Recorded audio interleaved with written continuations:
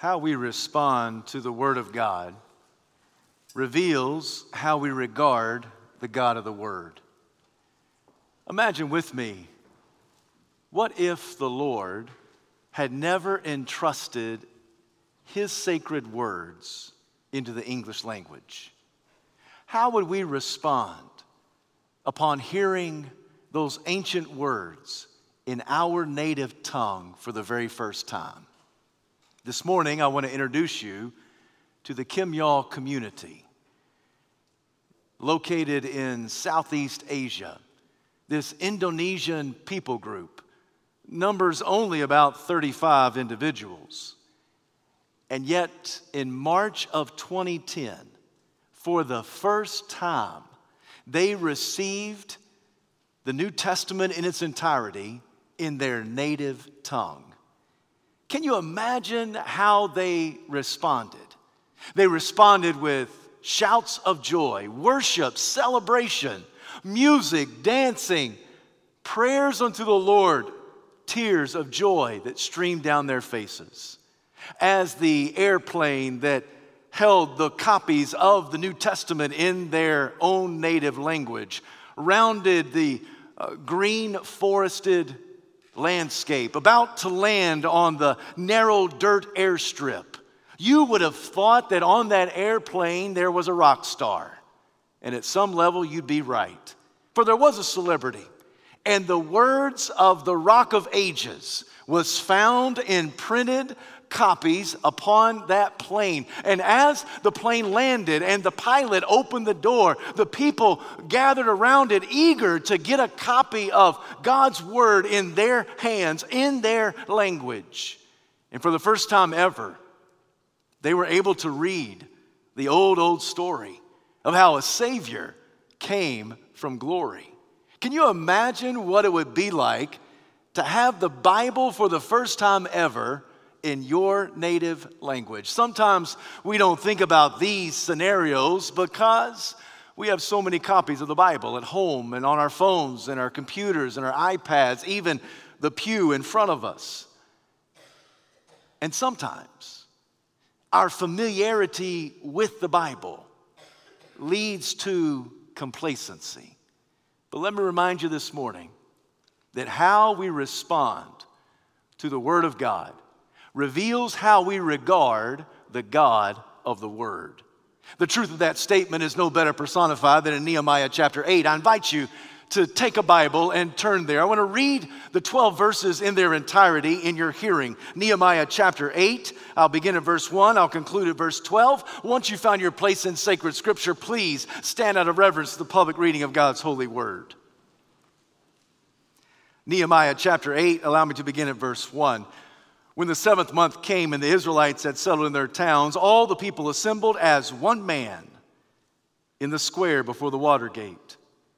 They told Ezra the scribe to bring out the book of the law of Moses, which the Lord had commanded for Israel. So on the first day of the 7th month, Ezra the priest brought the law before the assembly, which was made up of men and women and all who were able to understand. He read it aloud from daybreak until noon, as he faced the square before the water gate in the presence of the men and women and others who could understand. And all the people listened attentively to the book of the law. Ezra the scribe stood on a high wooden platform built for the occasion. Beside him on his right stood Mattithiah, Shema, Ananiah, Uriah, Hilkiah, Maaseiah. And on his left were Pedaiah, Mishael, Malchijah, Hashum, Hashbaddanah, Zechariah, and Meshullam. Ezra opened the book. All the people could see him because he was standing above them. And as he opened it, the people all stood up. Ezra praised the Lord, the great God, and all the people lifted their hands and responded, Amen, amen. Then they bowed down and worshiped the Lord with their faces to the ground. The Levites, Jeshua, Bani, Sherebiah, Jamin, Akub, Shabbatai, Hodiah, Messiah, Kelita, Azariah, Jozabad, Hanan, and Peliah, instructed the people in the law while the people were standing there. They read from the book of the law of God, making it clear and giving the meaning so that the people could understand what was being read. Then Nehemiah the governor, Ezra the priest and scribe, and the Levites who were instructing the people said to them all, "This day is sacred to the Lord your God. Do not mourn or weep." For the people had been weeping as they listened to the words of the law. Nehemiah said, "Go and enjoy choice food and sweet drinks. Send some to those who have nothing prepared. This day is sacred to our Lord. Do not grieve, for the joy of the Lord is your strength." The Levites calmed all the people, saying, "Be still, for this is a sacred day. Do not grieve." Then all the people went away to eat and drink, to send portions of food, and to celebrate with great joy, because they now understood the words that had been made known to them. This is the word of the Lord, and thanks be to God. You may be seated. The book of Nehemiah can be divided into two parts. The first part is chapters 1 to 7. The second part is chapters 8 to 13. In the first part, chapters 1 to 7, we find the description of the city of God being rebuilt. In chapters 8 to 13, the second part, we find the description of the people of God being rebuilt. Friends, it is one thing to rebuild the city of God. It's something totally different to rebuild the people of God. It's one thing to meet physical needs. It's another thing altogether to meet spiritual needs. When you and I come to Nehemiah chapter 8, they are now at a crossroads. Nehemiah understands that they are now entering some dangerous territory. The reason it's dangerous is because they had just come off that tremendous successful event of rebuilding the wall, refortifying the city in only 52 days. This was a tremendous feat. Only God could have helped them do this. And Nehemiah realized that if we're going to rebuild not just the city of God, but also the people of God, we've got to rebuild the people of God with a renewed commitment to the Word of God. And Nehemiah understood that they're now entering dangerous times. The dangerous times in your life are not troubled times. No, troubled times tend to create people that are dependent on the Lord. The most dangerous time in your life, spiritually speaking, is not after a setback, but rather after a success. It's when you feel invincible. It's when you are on the top of the mountain, when everything is going your way. That's when the child of God better watch out, because that is a dangerous time. It's when you just aced the chemistry test. It's when you were just named the captain of the cheerleading squad. It's when you got in your college of choice. It's when you got married, when you started a family, when you landed that great job, when you received that much sought after promotion at work. It's when you became a grandparent. It's when you entered into retirement. When life is going well, when things are relatively comfortable, that's when you've got to watch out. Because the dangerous time for the child of God is not in the moment of setback, but rather the moment of success. Because if you're not careful, that success can go to your head. You can become arrogant or complacent. This is what Nehemiah was concerned about, for he knew that they had just done a tremendous feat by rebuilding the wall in 52 short days. So we read in Nehemiah chapter 8, verse 1, that Nehemiah the governor called for a Bible conference. And he enlisted the help of the greatest preacher at that time, the priest named Ezra, to be the keynote speaker. Nehemiah knew that if we are going to build God's people, they must be built on a renewal of commitment to the Word of God. It is Warren Wiersbe who writes that the Spirit of God uses the Word of God to cleanse the lives of the people of God. We have to have a renewed commitment to God and His Word. For how we regard the Word of God reveals how we regard the God of the Word.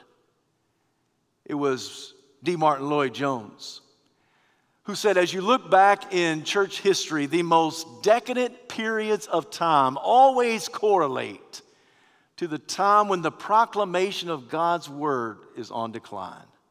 Whenever God's word and the proclamation of it is on decline, it leads to decadent times, times of evil and wickedness throughout all of church history. If you've ever asked the question, will God ever send a sweeping revival across our community, across our state, and across our land ever again? Will he ever do like he did in the colonial days by giving not one great awakening, but two great awakenings? Will God ever move in a mighty way like he did in the revivalistic, evangelistic period of the mid-20th centuries when people were coming to Christ left and right? And my answer is that whenever there is an unapologetic priority to the proclamation of God's word, God responds in revival. But when there is not an unapologetic commitment and priority to the God of the word and the word of God, then he will not sweep across this land. See, in this day of Nehemiah chapter 8, the governor understood if we're going to rebuild the city, that's one thing, but if we're going to rebuild the people of God, that's something else. In order to rebuild the city, you've got to have certain material. In order to rebuild the people of God, you've got to have foundational material. That foundational material has to be the Word of God. So friends, how we respond to the Word of God reveals how we regard the God of the Word. So in this passage of 12 verses, there are at least two appropriate responses to God and his word. First, they were attentive to the word of God. It's right there in the text, verse 3. They were attentive to the word of God. We are told it was the first day of the seventh month. Don't get confused. Their seventh month does not correlate with our seventh month. Nehemiah is not telling us it was July the 1st. No, their seventh month more correlates with our January, the first month of the year. Nehemiah, in a very strategic way, said, listen, this is the time of renewal. This is the time of recommitment. This is the time of making resolutions. So on this day, the very first day of our brand new year, we're going to have a Bible conference. We're going to have a summit meeting. And we're going to meet and we're going to hear from God and his word through the preacher named Ezra. 50,000 people showed up. You know that because in the previous chapter of Nehemiah chapter 7, he gives us a census of the number of people that returned to the sacred city following the exile, and it was in excess of 50,000 individuals. And Nehemiah tells us in the opening lines of chapter 8 that they assembled as one man. Even though there was great numeric diversity, there was tremendous unity among the people of God. They assembled as one person. I know they were 50,000 strong, but they gathered as if they were one person, one mind, one heartbeat. They were completely united. This seems to be a portrait of what Jesus will pray for in his high priestly prayer of John chapter 17, some 480 years later, when Jesus will pray for all believers, that's you, that's me, all believers, that we may have complete unity. Jesus said, as I and the Father are one and completely united, let our people, let all believers be completely united. Beloved, the greatest obstacle to the mission of the church is disunity. The greatest obstacle to us not fulfilling the Great Commission is disunity. The greatest obstacle to keeping people from being effective in evangelism is disunity. The greatest obstacle, the greatest hindrance from keeping lost people to come to faith in Jesus Christ is the disunity that sometimes resides within the very people of God, the body of Christ, the church of the Lord Jesus himself. Where there is disunity, great division erupts, and there is a great hindrance to the work of God. What we see here in Nehemiah chapter 8 is what Jesus will pray for in John chapter 17. Let there be great unity. And the reality is that the church can be divided on just about anything. And this ought not to be. We ought not to be divided or disunited. We ought to be a people that have complete unity on the work and the will of God. Just about anything can divide us. Let's just think back for, about 16 months. We don't have to go very far back into the history books to see examples of division within the body of Christ, even here and throughout the country, throughout the world. I mean, think back. One of the things this pandemic has done is it has been a dandy tool in the hand of the adversary in an attempt to divide the church. I mean, just stop and think about it. I mean, the church has been divided over 16 months when it comes to issues of masks and mandates and vaccines, right? I mean, we have strong opinions on a whole host of things, and it would seem as if all these things have become tests of fellowship. Friends, this cannot be. We are not united on political issues. We're not divided or not united on particular mandates. We are united on the scripture and the mandate and the mission of God Almighty. We're very opinionated, and rightfully so. There are some great Christians who firmly believe that everybody needs to wear a mask. That's fine. There are other Christians who are adamant that masks don't do any good and nobody ought to wear them. Okay. There are some people who are so adamant that everybody has to be vaccinated. Everybody's got to get that shot. And if that's you, okay. There are other brothers and sisters, and they're adamant the other way, and they want to tell the government where to stick their shot, right? I mean, there are people all over the spectrum on what needs to happen, and all of this cannot be a test of fellowship within the church. We cannot allow this to be divisive within the body of Christ. Yet we look back over 16 months and what has happened in the church of the Lord Jesus Christ, not just in this community and this state and this country, but all throughout the world. Because it's so prominent that just about anything can divide God's people. And here, what's so refreshing is that in Nehemiah chapter 8, 50,000 people stand as one man. Now, what are they standing upon? What are they appealing for? They are clamoring for the Bible. They are clamoring for the Word of God to be read to them and explained to them. In other words, they want Ezra to preach the Word of the Lord. As Ezra stands up to preach, they say, "Preach it, preacher," which is like telling a pit bull, "Sick 'em." I mean, Ezra's up there and he's proclaiming it, he's explaining it, he's illustrating it, he's applying it, and the people of God are saying, "Amen, amen," lifting holy hands, falling down on their faces to the ground in complete and utter worship. 50,000 people strong. They're standing as one person. They are united. They are clamoring for the Word of God. The one thing that unites them is the Word of God and the God of the Word. Because they understood that how we respond to the Word of God reveals how we regard the God of the Word. Now, the best I can reimagine this scene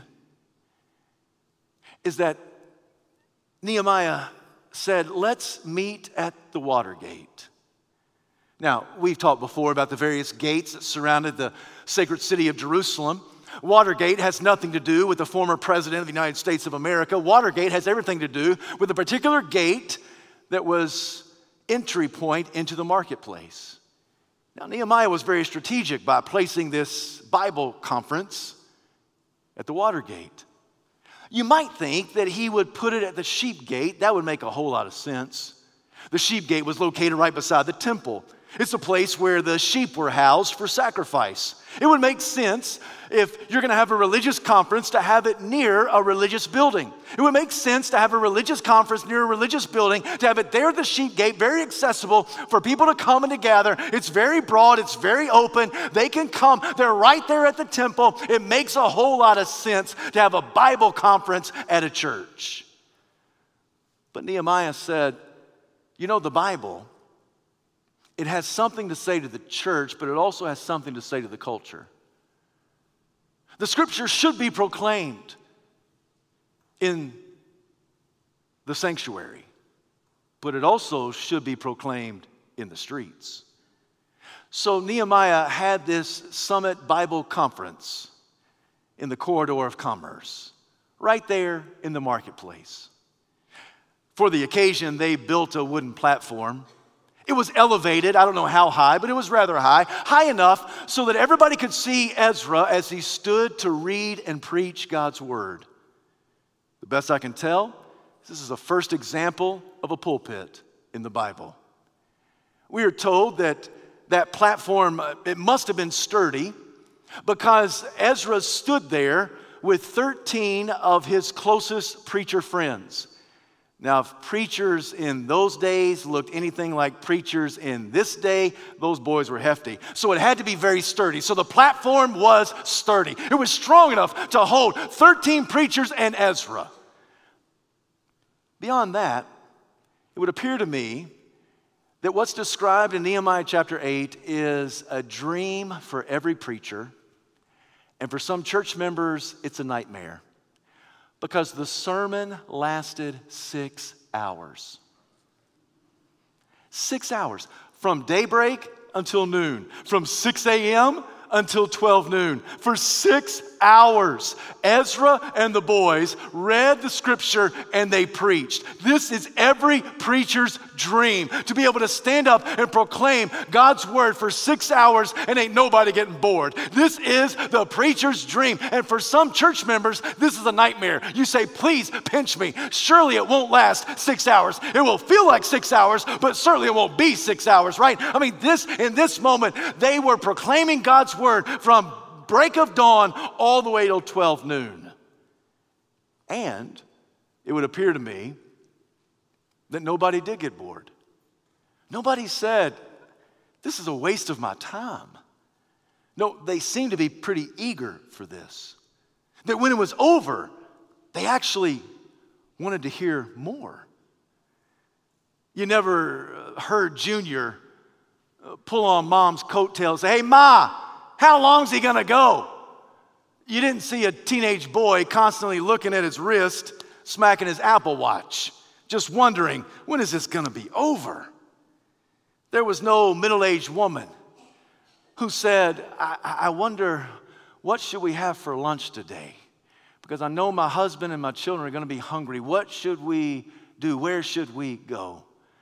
It would appear that there was no elderly gentleman who dozed off to sleep only to then tell Ezra in the back of the church house, that was a great sermon, and the reason I fell asleep, it was because of my medication. It causes drowsiness. I mean, you didn't get any of that because everybody was on the edge of their seat. They were eager. They were ready. They were willing to hear. And when Ezra stood up and when he opened the book, everybody stood. If you've ever asked yourself, preacher, why? Over the last 6.5 years, do we always stand out of reverence to the public reading of God's word? The biblical prescription is found in Nehemiah chapter 8, verse 5. That as the preacher of God stood up to open the word of God, the people of God stood up in reverence. They were standing there, they were eager, they were willing, they wanted to hear God's word being read to them, explained to them, preached to them, and illustrated for them, and applied properly to their life. In other words, they wanted the preacher to preach. And this seems to be the portrait. In addition to all of this, there were 13 other preachers. The Bible calls them Levites. They were scattered among the crowd. That makes a lot of sense, doesn't it? There's no amplification system. How can 50,000 people hear one preacher? Now, I think that those other 13 preachers were like satellite campuses all throughout the city. If you do the math, every Levite had a congregation of about 3,000, 3,500 people. And he was communicating, hey, did you hear what he said? Do you understand what he's saying? Let me tell you what he's reading. Let me tell you what that means. And I think the Levites were on the same page as the priest. And as Ezra proclaimed, the Levites knew what was coming. And so they just kind of repeated the word of God that was handed down to them. And God's word scattered all throughout the city. so that all 50,000 heard the same message and they responded appropriately. There are a lot of great definitions of biblical preaching that have been handed down throughout the ages. But the one that I have an affinity towards, that I gravitate to, was the one given to us by John R.W. Stott. It is John Stott who said biblical preaching is opening the inspired text with such faithfulness and sensitivity so that God's voice is heard and God's people know how to obey. That's biblical preaching. The job of the biblical preacher is to open up the inspired text. It starts with a passage of Scripture. The sermon is text-driven. So the biblical preacher starts in the Bible. The biblical preacher opens up the inspired text. He does not give meaning to the text. He just exposes the meaning that's already inherent in the text, because the text can't mean today something it never meant when it was first written. So the biblical preacher opens up the inspired text with such faithfulness. Faithfulness to God, faithfulness to the text.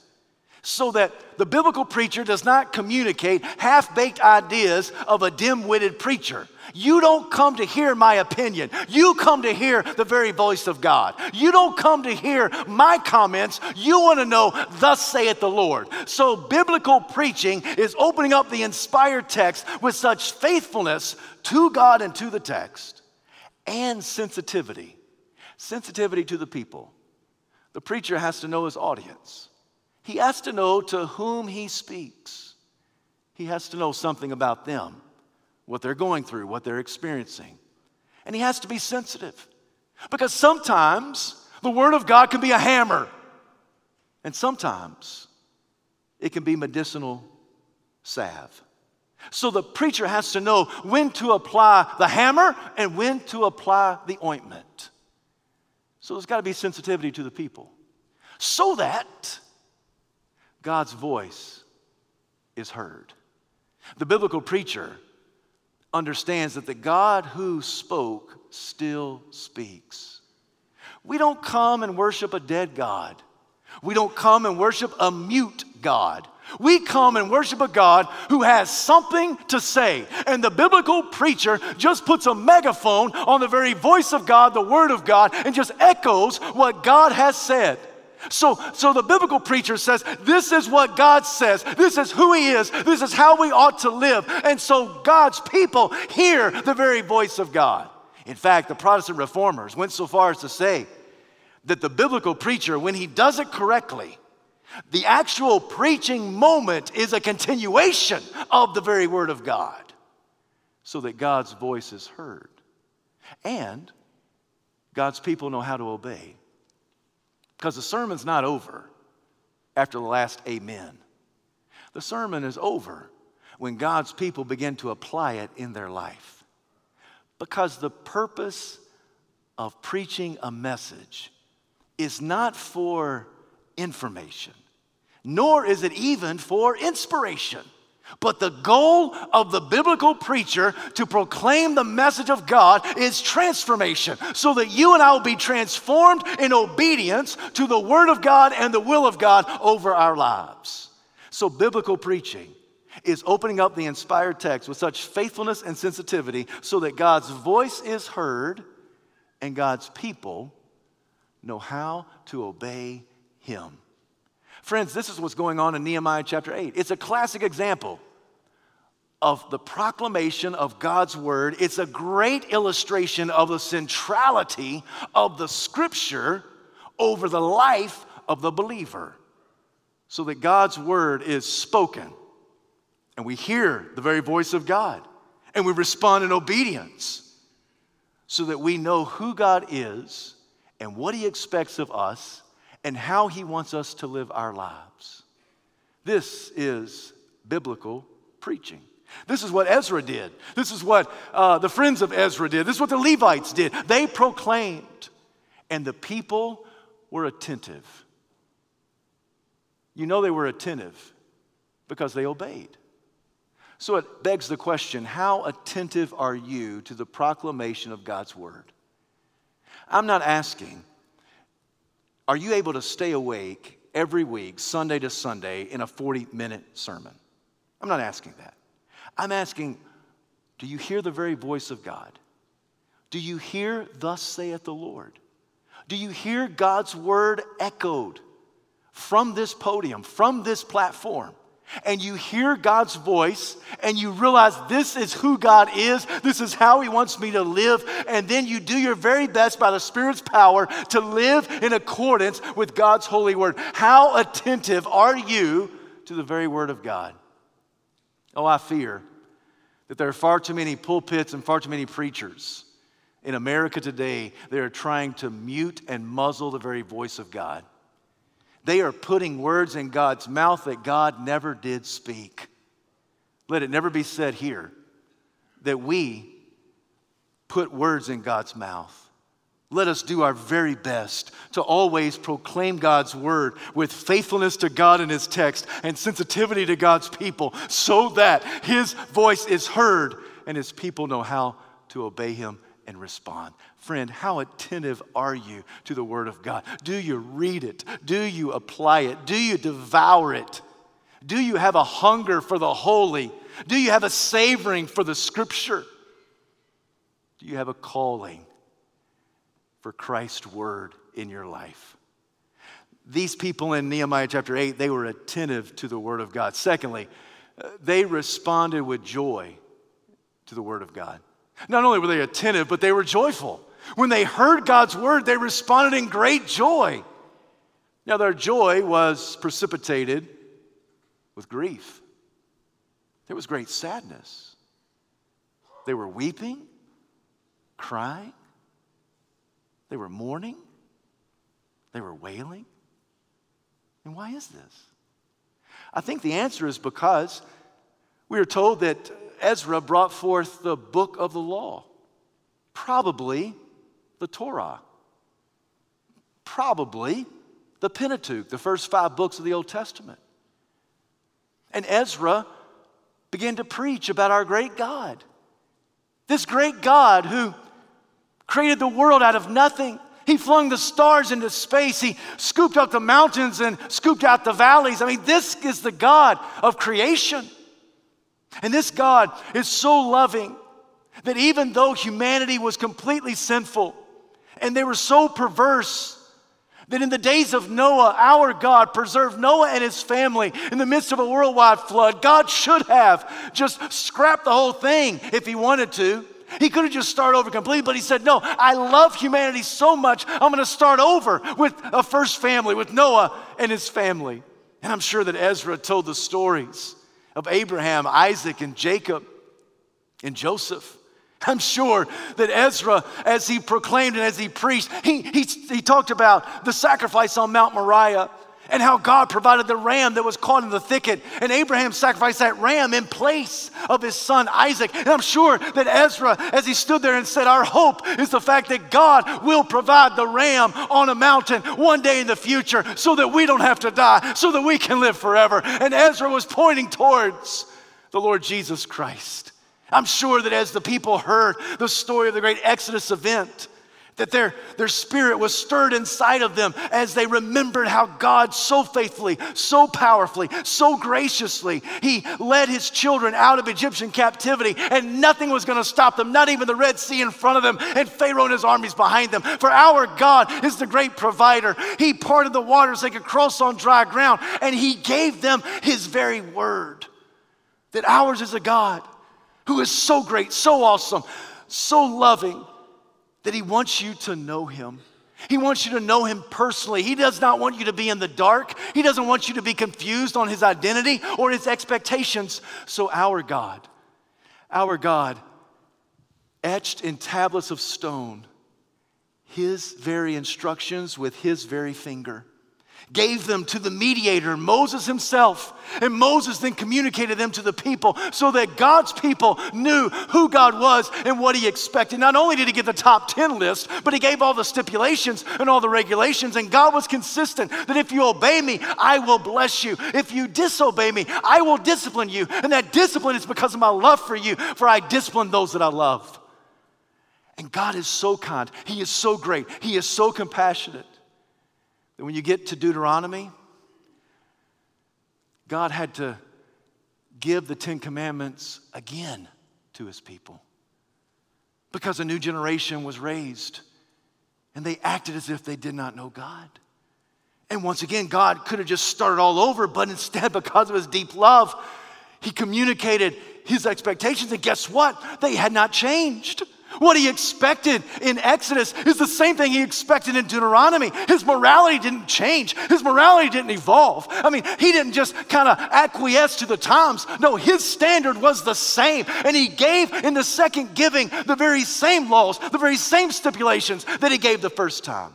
And friends, I think that when the people of Nehemiah's day, when they heard how great and awesome God is, how holy he is, how perfect he is, how he does not change like shifting shadows, I think that when they realized that they were just as sinful as their forefathers, that they had broken every commandment, that they had smashed every stipulation, just like the people in the days of Moses, they were just as guilty of being a sinner. I think it broke them, and they wept, and they grieved. Friend, when was the last time your sin caused you to cry? See, we live in a culture, and we don't talk about sin in our culture. And we don't call each other sinners, even though that's who we are. You and I are completely and totally sinful. We are rebellious against the Lord. No, we live in a culture that tolerates our sin, accepts our sin, and in some cases even celebrates sin. And yet our God hasn't changed.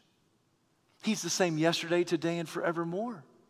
And what he declares is right is always right. What he declares is true is always true.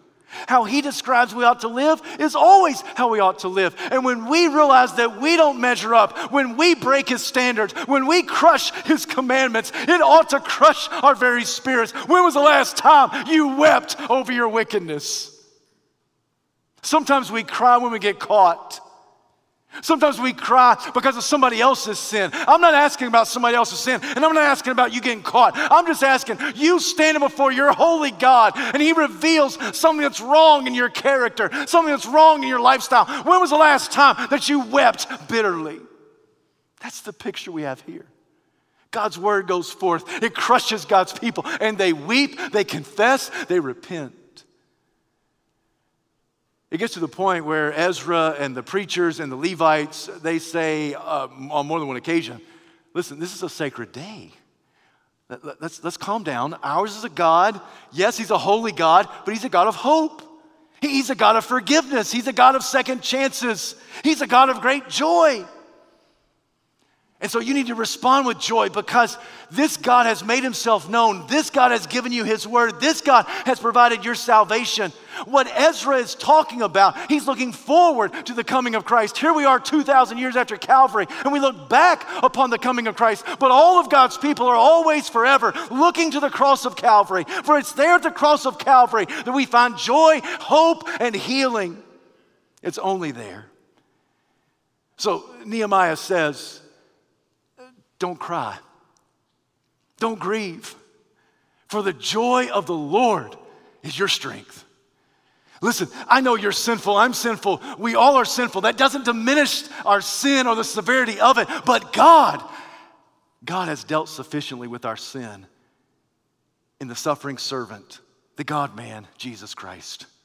So because of that, if you have faith in the Lord Jesus Christ, that God has dealt sufficiently with your sin, eternally with your sin, giving you life, giving you the righteousness of Jesus Christ upon yourself. If you know that, then you have joy.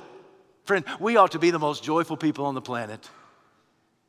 Joyful because we know God. We've received his word, which we cherish.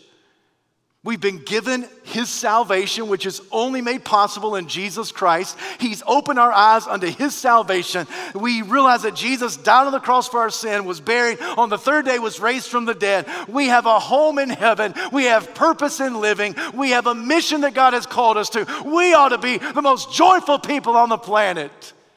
We ought to say with the people of Nehemiah, amen, amen. I don't know about your Bible, but my Bible has an exclamation point. When there's an exclamation point, that means get happy and get loud. Amen, amen. Because this is what God has done for us. We ought to be joyful.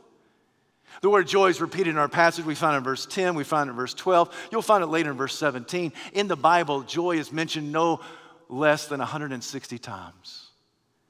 God's people are joyful people. In spite of circumstances, in spite of settings, we are joyful people. It was a psalmist who said, weeping may endure for a night, but joy comes in the morning. It's Isaiah who says that when God's people return to Mount Zion, they will be given an everlasting crown of joy. It's Habakkuk who said, I rejoice in the Lord. Zephaniah who said, the Lord sings over me with joy. The angels proclaimed, I bring you good news of great joy. When Philip went to the Samaritan town and preached Christ there, the book of Acts tells us that there was joy in that city. Paul says in his Philippian correspondence, rejoice in the Lord always. I'll say it again, rejoice. It is James, the brother of our Lord, who says, consider it pure joy, even when you face trials of many kinds. And Jude, another brother of Jesus, said, now to him who is able to keep you from falling, to present you with great joy before God Almighty, our Savior. All throughout the Bible, God's people are joyful people. God's people have joy. Why do we have joy? Because we know God and we've been given his word and we understand his word and we know his salvation in Jesus Christ and we proclaim that salvation to a lost and dying world. We have joy. You remember what the children used to teach us? Remember that song? I've got joy, joy, joy, joy down in my heart. Where? Down in my heart. Where? Down in my heart. I've got the joy, joy, joy, joy down in my heart to stay. And if the devil doesn't like it, he can sit on attack. Ouch, sit on attack. Ouch, sit on attack. If the devil doesn't like it, he can sit on attack and stay. I don't know about you, but I like that song. I'm glad that the childhood memory came to my senses this past week, for I remember that because of Jesus, I ought to be a person who's attentive to God's word. I ought to be a person who is joyful to God's word because God has been good to me. I don't know about you, but God has been good to me. He should have killed me, but he called me. He should have slain me, but he has saved me. God should not have preserved me, but he has. God woke me up this morning. God has given me purpose in life. God has put a word on my mouth. God has given me the ability to think. God has put air in my lungs. God has done something great for me. So I've got to say to the devil, just sit on attack. I've got to say, listen, devil, you have no power over me. You have no sway over me because I have God on my side. I have his word in my hand. I have his son in my heart. I have his spirit that has wrapped all around me like saran wrap. I've got all of God that I ever need. And I've got God in my life. And so I've got attentiveness to the word of God and I've got joy in the word of God. I don't know about you, but it's time to get happy in the house. For us to say, God, we love you. We thank you. We worship you. We rejoice in you. Thank you for your word. Thank you for help. Thank you for salvation. Thank you for Jesus. I thought you'd clap longer, but that's okay. God is so good to his people.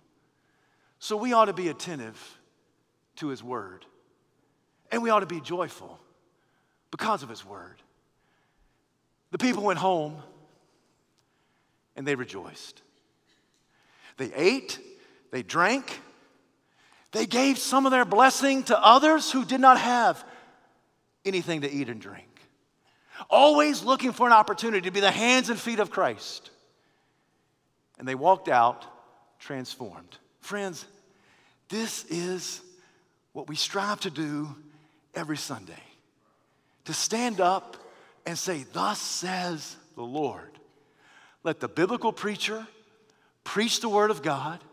Let the people of God hear the word of God, understand it by the Spirit's power, and may they obey it as they walk out.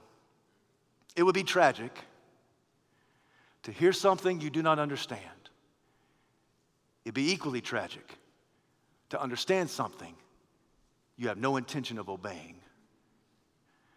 Biblical preaching is opening the inspired text with such faithfulness and sensitivity so that God's very voice is heard and God's people obey.